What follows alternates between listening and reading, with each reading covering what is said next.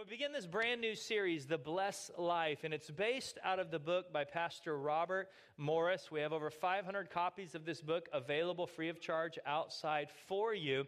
And this is a series that as a church we do every usually 18 months to 24 months, we'll do this series. It was actually the very first series I taught here when I became the pastor of this church. And the reason we do this series so often is because there's nothing I've ever taught as a pastor of this church where more people on a regular basis, at least one person or two or three a week, will come to me and say, thank you for that series. Thank you for the book. It changed my life. It changed my life in so many different ways. I can't even begin to make a list of how this has impacted my life. It really is a life-changing series. And so I encourage you, if you have not read a copy of this book yet, pick up one today. Here's the deal. They're free because you've already paid for them.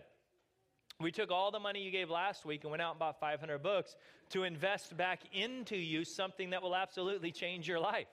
And so you might as well use what you've already paid for because they're your books. And so, and honestly, everyone that's read this book has come to me and said, thank you. It really, it changed my mentality, my view set. It's made a difference in so many areas of my life. It's a short book. It's very, very easy to read. This book has sold millions of copies. It's translated in 30 different languages. Pastor Robert has been a great friend and kind of coach and mentor to me with the church here. I'm actually flying out this afternoon to spend a couple days with him in Dallas. He's training a number of pastors, and so we're going to go be with him for that this week. He's taught at the Bible college I go to, written books that we use as textbooks in our Bible college. Here's the thing about this book. This is the most successful book he's ever written. He made a decision because it was the first book he wrote that he'll never receive one penny of profit from this book. From day one, he gave all of the profits, all of the royalties of this book away. So the 500 books we just bought, he doesn't get one penny for any of those books personally. He gave all of it to the church. And it's been the most successful book he's ever written because he believes in this message so much to change the lives of people. So as we begin this series and go through the next couple weeks on The Blessed Life, I want to encourage you to pick up a copy of the book and read it as we go through this series.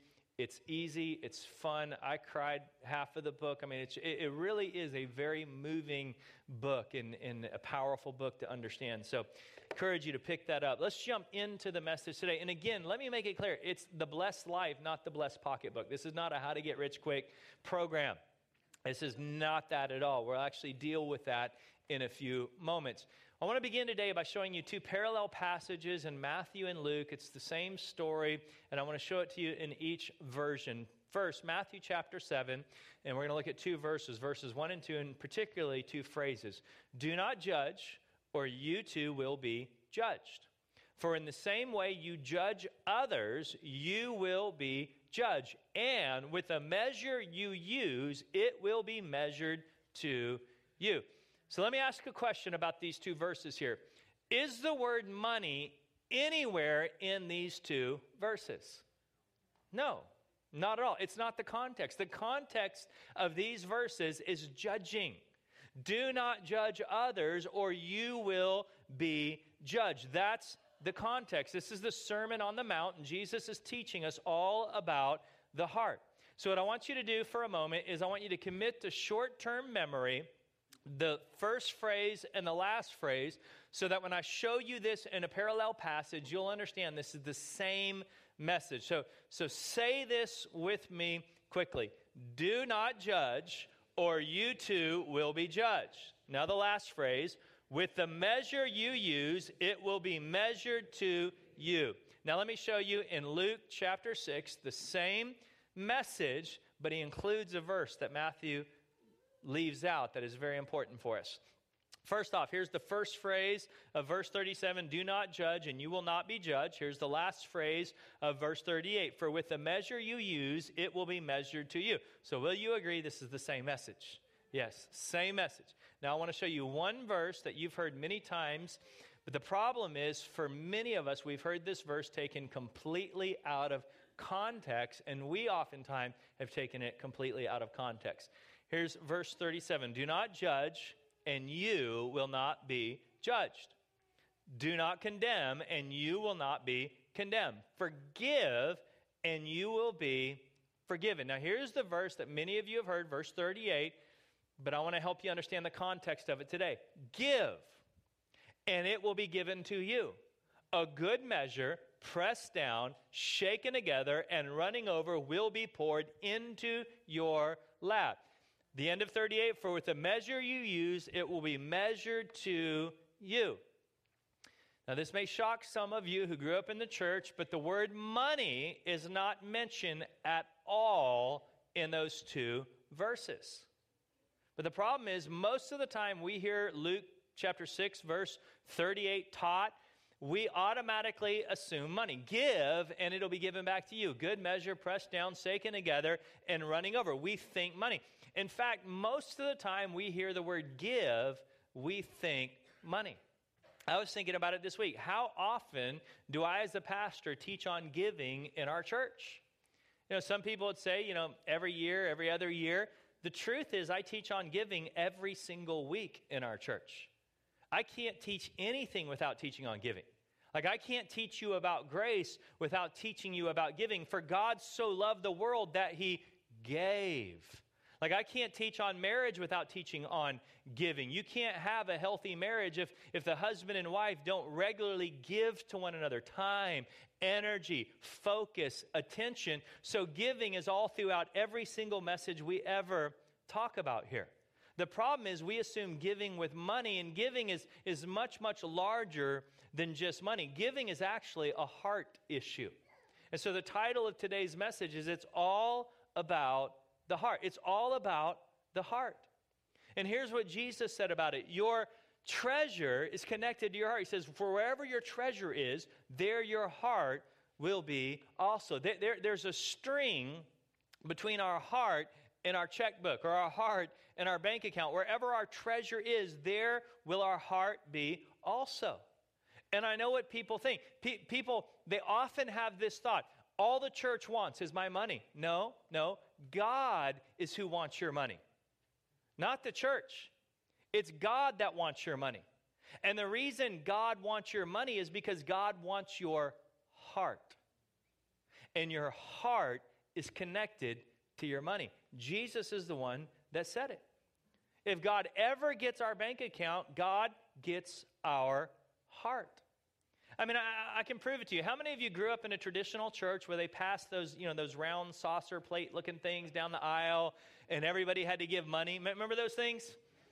Aren't you glad we don't do that? I mean, it's like, those things always bothered me because it was like the pressure and the guilt and I can show you that there's literally a string attached from your heart to your wallet. Go to one of those churches sometime and watch when those plates are passed. When people go to grab their wallet, they get heartburn at the same time. It's like there's a string that tugs at their heart when they reach for their wallet. I mean, it's true. Our heart is connected to our money. Think about it this way. If you buy or you put money into a stock that you've never had before, it could be a stock that you've never cared about. Soon as you put money into that stock, what begins to happen? Well, 2 or 3 times a day, you'll go onto the internet and see how that stock is doing. Why? Your heart gets very interested in it. Why? Because your money is in it. Like, you never cared about that stock before until you put money into it. Because Jesus said our heart is connected to our money. Now, I want to explain the context of what Jesus is saying here, because again, it's so often taken out of context. The context of the 2 passages we looked at is judging. It's judging. Jesus is saying, don't judge. Don't condemn. You need to forgive. And here's the thing. If you judge others, give judgment, and it will be given back to you. Good measure, pressed down, shaken together, will people judge you. For with the measure you judge other people, you will be judged. That's the context. Now, we know that we can apply this to anything in life because of the law of sowing and reaping. Whenever you give something, good or bad, you will get more of it back. Think about it like this. You plant 1 apple seed, you don't get 1 apple seed back, do you? No, you get a tree. And the tree produces many apples. And the apples produce many seeds. So whatever you give of, you're going to get more of it back. I was helping my son with school the other day. We're kind of in the little office at home and working on some school lessons, and he wasn't paying attention. He wasn't listening, and I was getting a little frustrated, and I corrected him on something, and then all of a sudden, he just unloaded on me, yelling at me. And I'm like, dude, we don't yell. I mean, that's like, where did that come from? And he's like yelling at me, and he's a good kid. So it wasn't like him. And I'm thinking about it, like, why is he yelling at me? And then a couple days later, we were driving down the road in the car, and he was in the back seat, and he wasn't listening. He was doing something he wasn't supposed to do, and I was trying to tell him not to, and he wasn't listening. And so I finally lost it, and I looked at him and said, what are you doing? Stop it! And then all of a sudden, I realized why he's yelling at me. Give, and it will be given back to you. Good measure, pressed down, shaken together, running over, will yelling come back? So I've had to work on my parenting sense and figure I've got to develop a different strategy. Well, what Jesus is doing is he's dealing with issues of the heart. Now I want you to see how God deals with the very same issue of the heart. How do we become generous? I'm going to show you 4 things today out of Deuteronomy chapter 15, and we're going to look at how God deals with the issues of the heart. Deuteronomy 15, verse 7, if there is among you a poor man of your brethren within any of the gates in your land, which the Lord your God is giving you. I want to point out that it was God that gave it to him. I mean, you have to understand, God is who gave you everything you have. It's the Lord who gave it to you in the first place. You shall not harden your heart, nor shut your hand. Again, it's the same thing of what Jesus just told us. Wherever your treasure is, there your heart will be. God is saying your heart and your hand are connected. In this context, the hand meaning your possessions, your stuff, your resources, your money. He's saying you should not harden your heart by shutting your hand, by not being generous from your poor brother, but you shall open your hand wide to him and willingly. This word willingly means it's a condition of our heart. Willingly lend him sufficient for his need, whatever he needs. God is instructing us to be generous here. He is a generous God, and he is asking us to be generous. I'm going to give you 4 things to help you work on your generosity, because the goal is to be like Christ, isn't it? Like we are children of God, and we want to look like the Father. And the Father is very, very generous, and he wants his kids to look like him. So let me give you 4 things to work on it. First is you got to deal with the selfish heart. All of us are born selfish. We're born that way. It's the sin nature we're born with. Look at the very next verse, verse 9. Beware lest there be a wicked thought in your heart. A wicked thought in your heart, saying, the 7th year, the year of release is at hand, and your eye be evil against your poor brother, and you give him nothing, and he cry out to the Lord against you, and it become sin among you. God says selfishness is wickedness, and it leads to sin in our life. You have the wicked thought in your heart, and you don't give to your brother in need. That is wickedness, and that is sin. Now, let me explain the context of this. God implemented an economic system in Israel at this time where every 7th year, all debts were canceled. All loans were forgiven every 7 years. So whether you had a mortgage or car payments or credit card debt, every 7th year it was wiped out and everyone in the land became debt-free. How many of you would love to re-implement that system in America today? God knows about finances. Like God does a really good job when it comes to finances. And everyone became debt-free every 7 years. And so what the verse is telling us is don't harden your heart. Don't be wicked. Don't be selfish. When your brother comes to you and you're thinking to yourself, wait a second, it's almost the 7th year. So imagine somebody comes to you and it's 6 months away until the 7th year. 6 months away, and they ask you for help. They ask you for a loan, and you think to yourself, I don't want to loan him the money right now because he only has 6 months to pay me back. And if he doesn't pay me back in 6 months, it's forgiven. I lose it all. And God's saying that's wicked to think that way. That's selfishness. Don't let that selfish root get into your heart. Don't think that way. Be a giver. Think about it like this. God never asked us to pay him back. Look what God gave to us. Never once did God ask us to pay for it or pay it back. And then here's a thought for you. Why do you think God invented giving in the first place? Because God created the concept of giving. Why do you think God invented giving in the first place? I've heard people say, well, God needs us to give to provide for his work.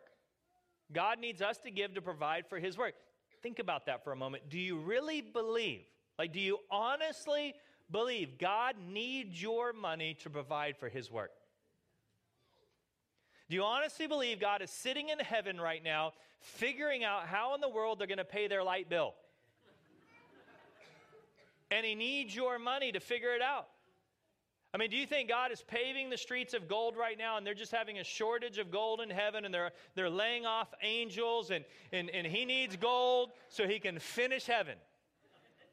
It reminds me of a joke, I heard where there was a guy who was very wealthy. He just made a lot of money. He did incredibly well for himself.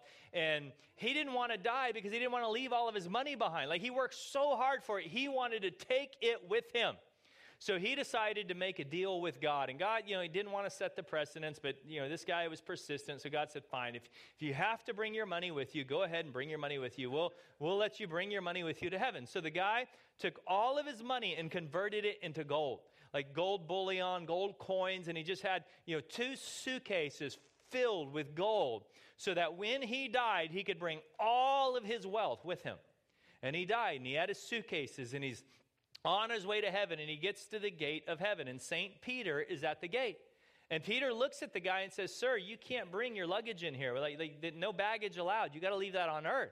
He's like, no, I made a deal with God. It's okay. I can bring, my baggage with me. I made an arrangement with God. So Peter calls the main office, and he talks to God, and God's like, yeah, this guy really wanted to bring his stuff. He didn't want to, let it go, so he brought it with him. And so let him in. So Peter's like, all right, sir, you can come in. But before you come in, you got to open up your suitcase. I just got to know what could be so valuable that you had to bring it to heaven with you. And so the guy proudly opens up his suitcase, and there's all of his gold. And Peter looks at it, and he thinks, you brought pavement to heaven?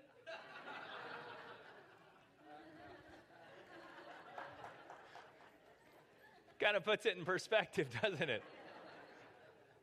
See, here's the thing. Giving is not for God's sake. That's what many of us miss. Giving is not for God's sake. It's for our sake.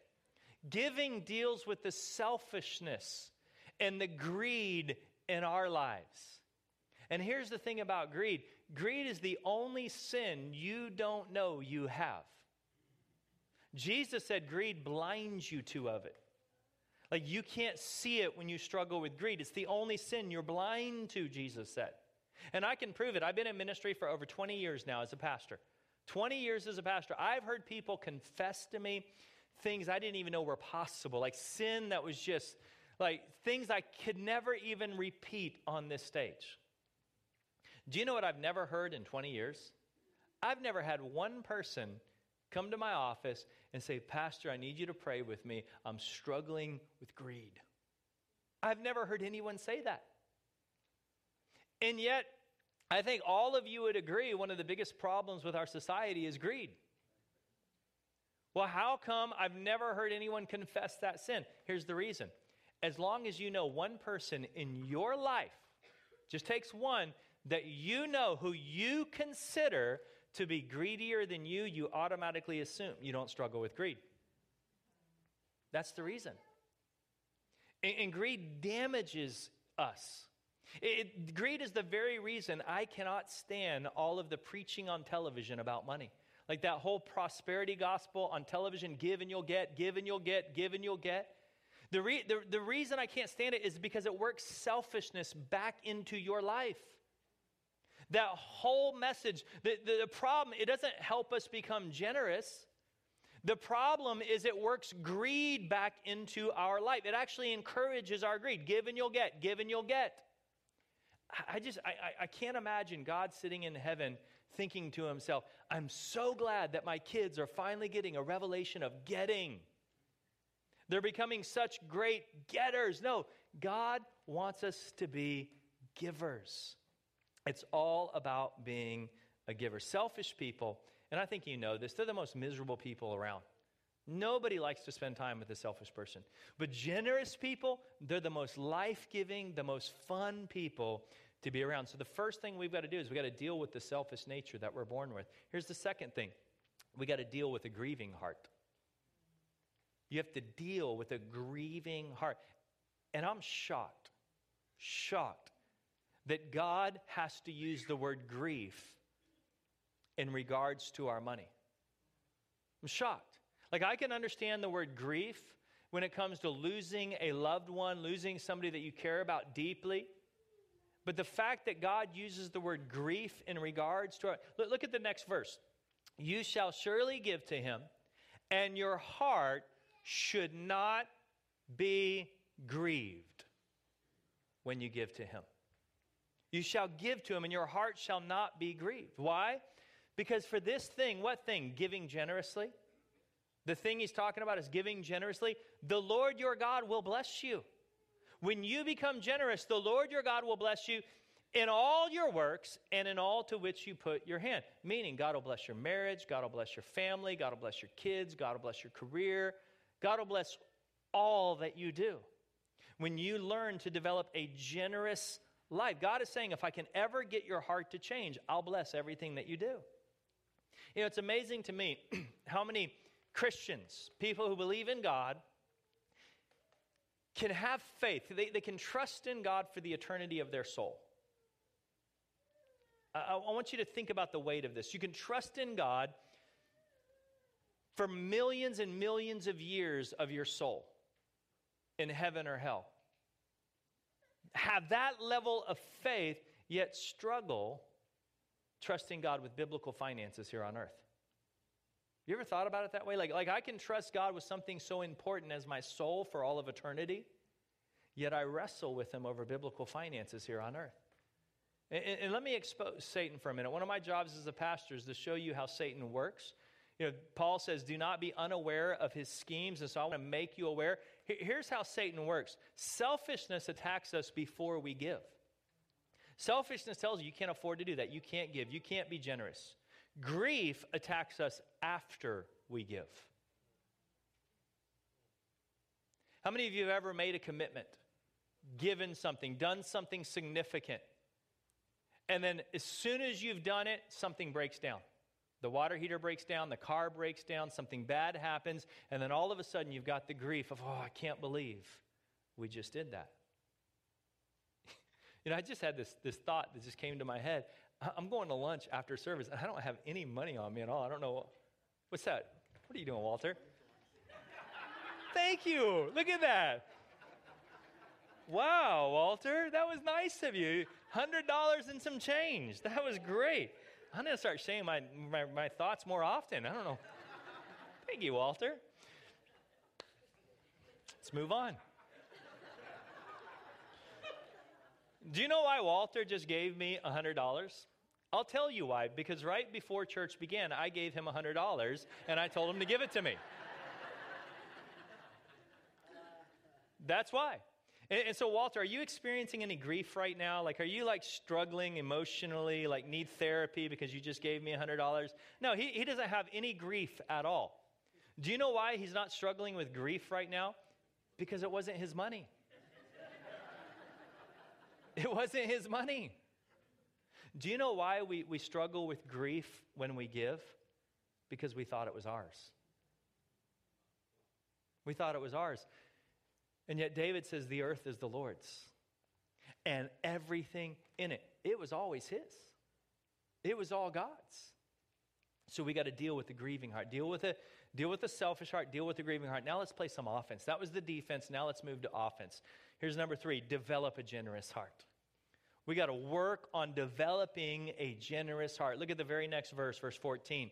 You shall supply him generously from your flock, generously from your threshing floor and from your winepress. And look at this. From what the Lord your God has blessed you with, you shall give to him. Again, it's all from God. Give out of what God has blessed you with. See, we are born in this world selfish. We are born getters. We are born again in Christ givers. It's the process of letting God renew our minds so that we can become generous. What's the hardest word to teach a child? Share. Share. You know, my son used to have friends come over, and he'd be playing with a toy, and one of his friends would pick up one of his toys he wasn't playing with. And what would my son do? That's mine. I was playing with that. That's mine. I was playing with that. No. Share. Share. I mean, it's the hardest thing to teach a child. And yet I think God is sitting in heaven, and he's looking at 40 and 50 and 60-year-old full-grown children, and God is saying, share.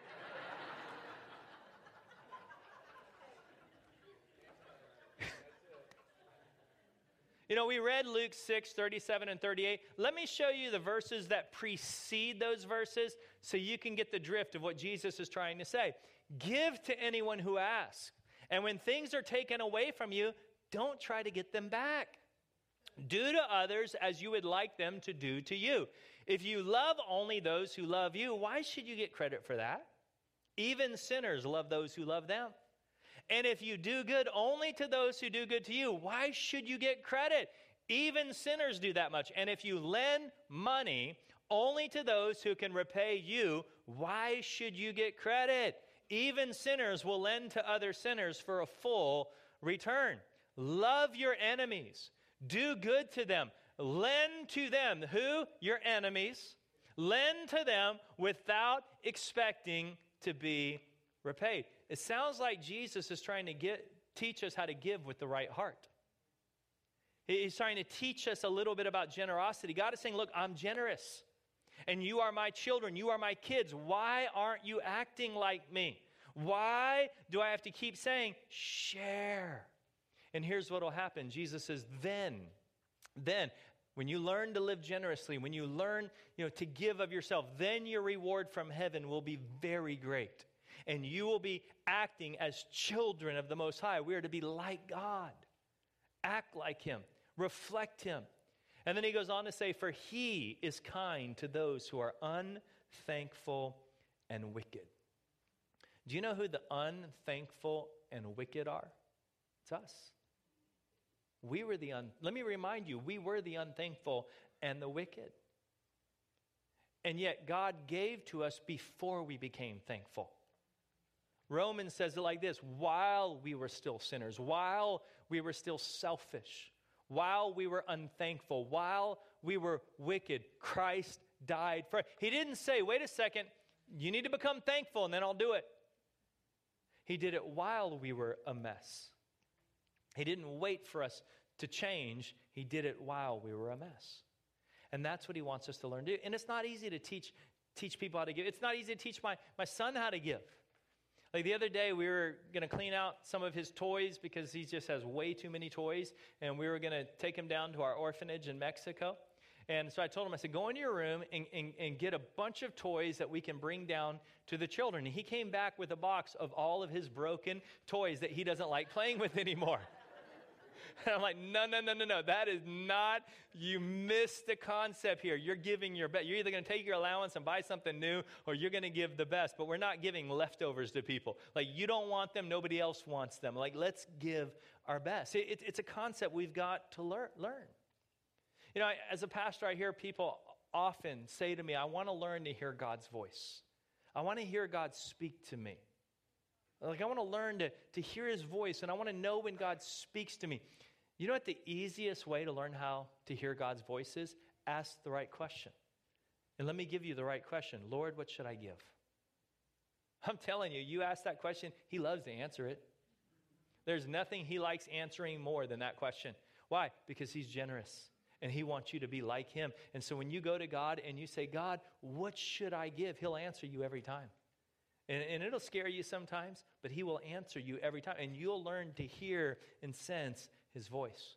Let me give you the last one. And number 4 is the key to number 3. You get number 4, and number 3 automatically happens. You become generous. Here's number 4, develop a grateful heart. When you learn to develop a grateful heart, you will develop a generous heart. Look at the next verse in Deuteronomy. You shall remember. Remember. Remember that you were a slave in the land of Egypt, and the Lord your God redeemed you. Therefore, I command you this thing. What thing? To be generous, to give to those who are in need. God says, I'm commanding you this thing today. Why? On the basis that you were once a slave. On the basis that I redeemed you. On the basis, there was a time in your life you had nothing. When you were in Egypt, you had no possessions. You had no wealth. You were abused. You were in slavery. And I redeemed you.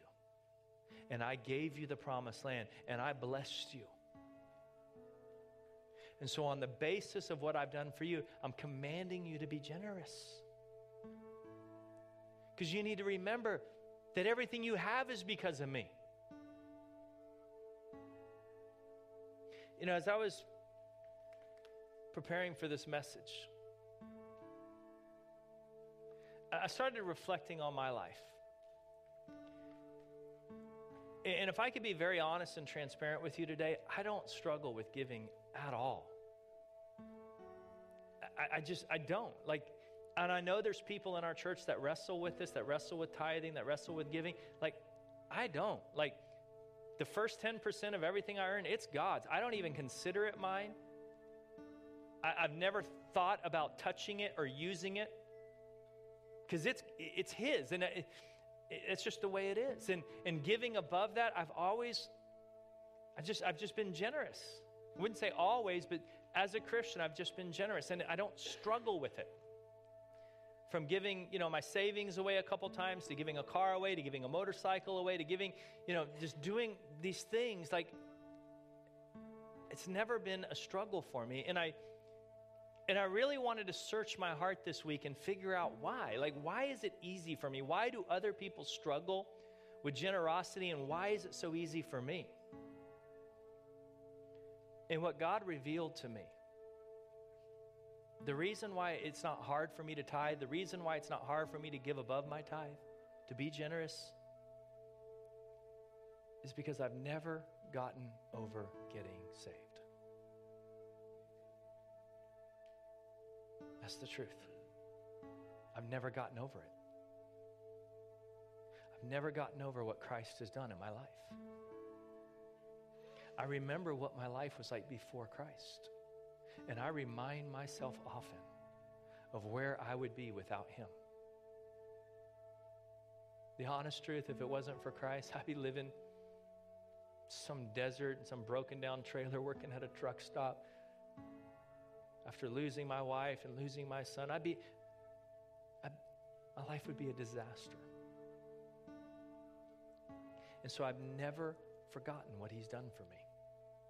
I've never forgotten what so it's not hard for me. I'm so grateful for what He's done that it's easy to be generous. Here's the thing. When you're grateful, it's easy to be generous because you know where the source is. The very word grateful means somebody gave it to you. So grateful produces generosity because you know it was never yours. It was given to you. And you know the person that gave it to you can give it to you again. And so it's easy to let go. It's easy for me to let go of things. I mean, you talk to my wife. Every time I've come home with this outrageous, gift in my heart that I wanted to do, she's never one time tried to stop me. She's never one time tried to talk me out of it. Even when it was scary for our family. And the reason is she remembers who I used to be before Christ really got a hold of me. And she likes who I am now a lot better than what I was. And she's grateful. See, gratefulness makes it easy to be generous. I've never gotten over getting saved. And honestly, some of you need to remind yourself every once in a while that you used to be a slave. You need to remind yourself that there was a point in your life where if you would have died in that condition, you would have been in hell forever. you need to remind yourself of that every once in a while. Remind yourself what he's done and what this means. And it'll change your heart. Would you close your eyes with me for a moment? Before we leave today, I don't want to leave without giving you an opportunity to give the greatest gift you could ever give to God. And let me make this clear. This has nothing to do with your money, your possessions, none of that. The greatest gift you can give to God is your life. The greatest gift you can give your God is your life. And so I want to ask if there's anyone here this morning who's never given their life to God. I would love to lead you in a simple prayer of giving your life to God. Or if there's people here today where you need to give your life back to God. Meaning that there was a point where you felt like you gave your life to God, but if you were honest, you're not there anymore. And it could be a number of reasons. Maybe you went through a tragedy and you just kind of walked away from God. Maybe you got hurt in church and walked away from God. Maybe you fell into a sin or addiction and it pulled you away from God. Maybe it was just life. Maybe you just got caught up in your job and money and family and everything else that you just got so busy and you drifted away from God. I want to ask that you come back to God today, and I would love to lead you in a prayer of giving your life back to him this morning. So if you're here today and you'd like to give your life to God for the very first time, or you need to give your life back to God today, I'd like to pray with you. I'm not going to ask you to stand up. You don't have to walk down to the front, and you don't have to pray this out loud. Here's the thing. God will listen to your heart today. This is a prayer from your heart, and God will listen to your heart today. So if you're here and you'd like to join me in that prayer, with every eye closed for a moment, just so that I know who's going to join me today, would you very quickly just slip up your hand, and then you can put it back down so that I know who's praying with me. Thank you, thank you, thank you, thank you, thank you, thank you, thank you, thank you. I appreciate those hands. Thank you, I see that. Thank you. You can put them back down. Thank you. Here's the prayer. In your heart, I would like you to pray this to God. Say, Jesus, today I give you my life.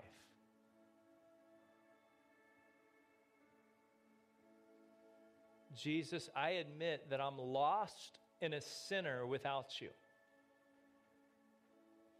Thank you for forgiving me. Thank you for accepting me.